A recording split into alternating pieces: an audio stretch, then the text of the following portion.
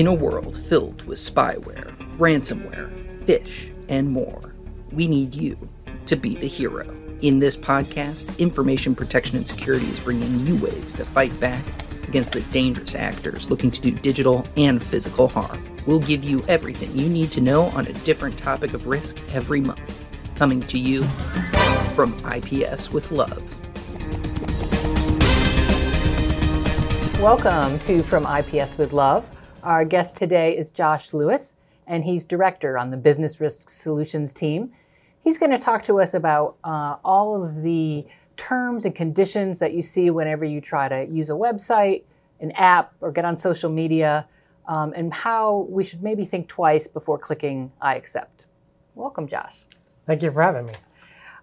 So it seems like every day we're confronted with these terms and conditions, right? And the little box that makes us check I accept before we do anything. Does anyone really read those? I don't think so.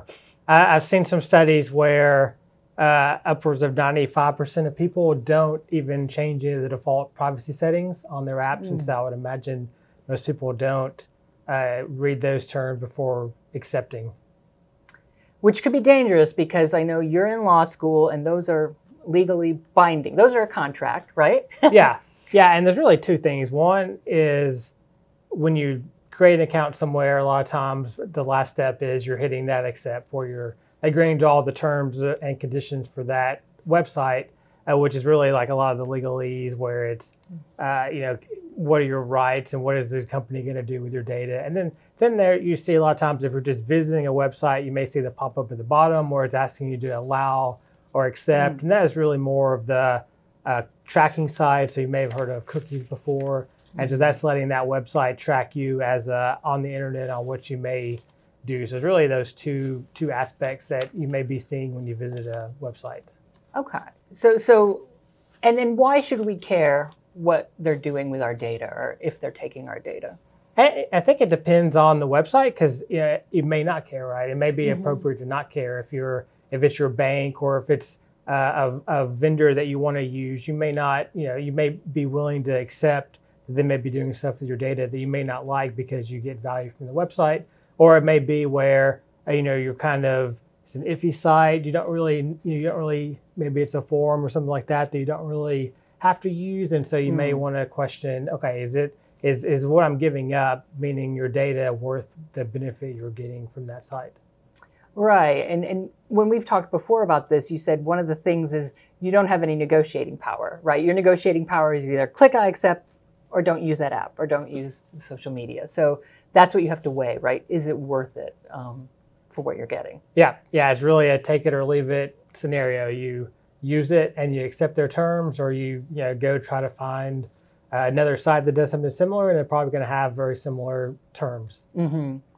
So, and the thing about these terms and conditions is they kind of point up the fact that there is no free lunch, right? That's how you're paying for all of these free services out there. You're paying with your data. The company can use that data to make money, right, with advertising. What are some other ways that they would use your data? Yeah, exactly. There is no free lunch. I think advertising is the main way. I saw a study where in 2022, global spend on advertising was about $780 billion. I think with Google alone, their revenue was like $280 billion or so last year. And so really that's what the big business is. It's the advertising, and it's being able to target advertising to certain demographics, right? So if you're, if you're a company and you want to market, back kind of the old days with the broadcast television, you would say, okay, CSI is on Thursday night, so I want to, I think these kind of people are the ones that watch CSI, so I want to advertise to that demographic of people. Or maybe I want to get into this new market, so I want to advertise to this demographic of people. But it's really a shotgun approach, because there'd be a lot of people that watch that television show and watch the commercials that probably are never going to buy your product. Well, and in the internet age now, that, okay, if I'm a running shoemaker and I know I want to advertise to somebody that's 30 to 45 that likes to run, then all these websites can aggregate your data, and Google can aggregate your data and say, I know that Josh is in that age range. he likes to run. He may be looking for new shoes because he did a Google search for running shoes recently. And so now I can deliver that ad to Josh specifically, and Google can charge that running shoe company more money. The running shoe company is going to gladly pay it because they know that they're going to get a lot higher turnover on that advertising because they're targeting somebody that's more likely to buy the product versus the scatter shot like before. And so, that's really where it is being able to aggregate your data to say, hey, I want to target, these specific people for advertising. And, that's really where it comes from. Wow. Yeah. So they really find out much more about you than just your gender and age group, your demographics. They really can get specific, like you say, and see that you were just searching for running shoes. Well, so all this obviously brings up privacy concerns. What are the state or federal laws that are protecting us? Yeah, and that's where it's sort of scary, if you will. There's not a lot, especially in the U.S., that protects us. And I think a lot of people probably heard of GDPR in the EU, and that was really a way to give consumers control over their data. And so some states in the U.S. have followed suit. So California in 2018 passed a law that really tried to give consumers power and control over their data. Since then, 4 states have followed suit, where really the legislation is around, as a consumer, can I ask the company, or I have the right now to ask the company to delete all my data, or I have the right to tell them, you can use my data for your website, but you're not allowed to sell it to any other company for them to use. Or I can say, how are you using my data? So it's really empowering the consumer, and really going back to the initial discussion about terms and services, it really forces that, gives the consumer more bargaining power, because now these companies have to, that's kind of the floor. They can't take those rights away because if they're operating in that state, they have to abide by that state law. Right. I mean, so it's interesting that in the EU and in the UK, GDPR, they their definitions of protecting people's rights, they give the person a lot more power over their own data. The idea being it's your data, you should be able to control how it's being used. And we really don't seem to have that mindset, or at least that mindset is not informing legislation as much here in the U.S. We're slower to do it. Yeah, there was some talk last year about passing a federal legislation. It made it. I don't think it made it to a floor vote in the House, but it was pretty heavily discussed, and that's probably the closest I feel like we've come recently to having a federal legislation. There's each year there's talk in the various states of are more states going to pass state-specific legislation. Tennessee had their own Data Protection Act that was introduced. I don't think it made it out of committee to even get a floor vote. So I think if these states realize they need to do something, it's just a matter of getting the momentum to get something passed. I'm not sure if a lot of states are kind of sitting back. I think it's kind of two approaches. A state can sit back and say, we're going to wait on the federal government to do something, or some states are going to say, well, we can't wait on the feds because who knows when it's going to happen, and they're trying to do something themselves. But what, from a consumer standpoint, though, is now you've got consumers that that know their rights as they stand, and now if all these states have different rights, then it makes it even more difficult for them to know what they can do and what they can make the company do and not do.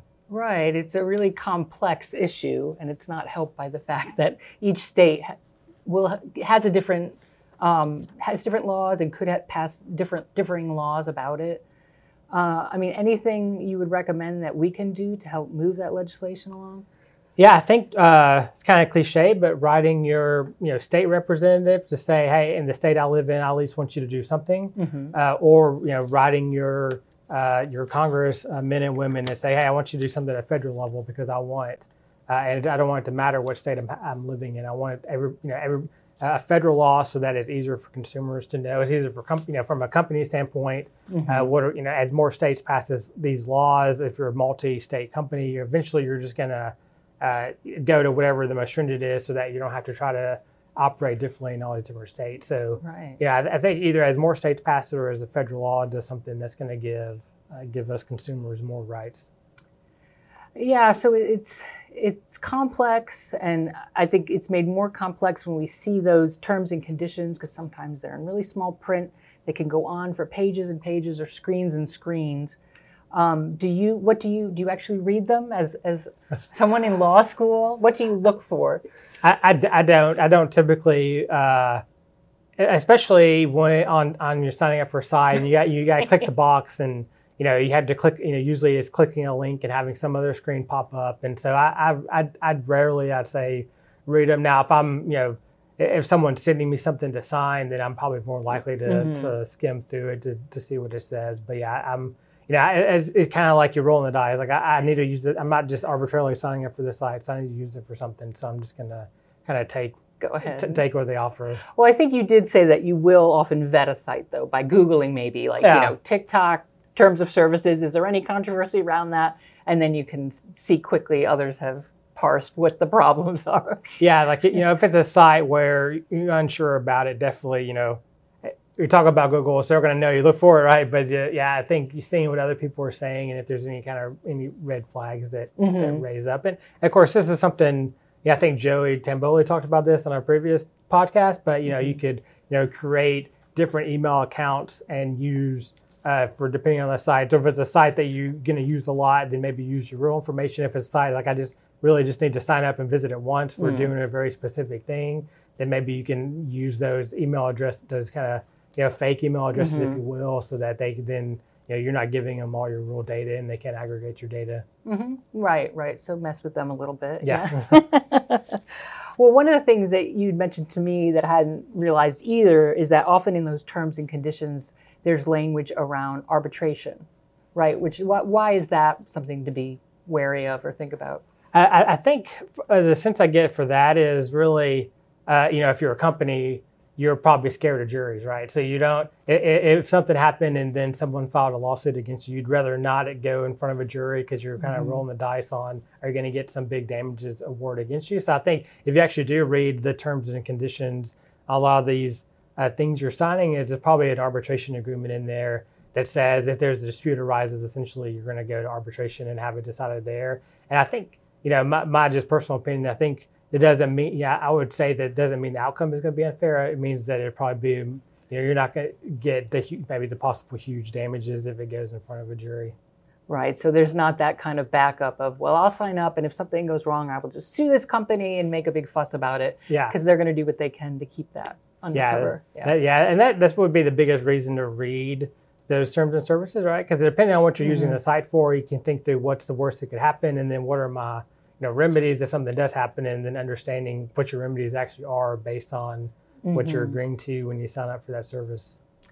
Right. So if we don't really have much of a choice when it comes to the I accept, the choice is accepting or not using the service, what are some other things we can do to protect our data from getting out there? I think it's being just careful about what you sign up for and what you use, and know that that you lose control of it when you sign up for this company, unless you happen to live in one of the 5 or 6 states that have a data protection law. You lose a lot of control of it when you sign up. So you just have to be careful and thoughtful about what you're using it for, what data you're giving them, and not do something that you wouldn't want to be broadcast to the world. And you mentioned earlier too that so many people don't change the default privacy settings. So that's something you should definitely make sure things are private if you have that option. Yeah, right? Yeah, especially on more the sites that are more social media based. Go in and look and see what are the privacy settings, who can see my information. If it's that there's these fitness sites that track your may track your runs in those, then you may want to some of them allow you to hide where you start and stop your activity at, which could be help disguise where you live. And so I think it's really just taking a few minutes and reviewing what all your options are within the app and making sure that you configure that appropriately. Right. Just taking an effort for a little privacy checkup. Yeah. Thank you so much, Josh. And we always like to end the From IPS with Love podcast by asking, keeping with our James Bond theme, do you have a favorite Bond actor? That's a good question. I think probably Daniel Craig, just because that's I remember most of those movies. So I would growing up, I think I would catch like Sean Connery and on reruns and stuff, and so those were always good. But as far as I think it was really the Daniel Craig where I would actually seek out a Bond movie to watch. I think he's the one that's firmly implanted in my mind is James Bond. He had quite a run, yeah, definitely. Well, great. You can listen to this or any one of our From IPS with Love episodes on all major podcast platforms, or you can watch the videos on Media Connect. Just search From IPS with Love.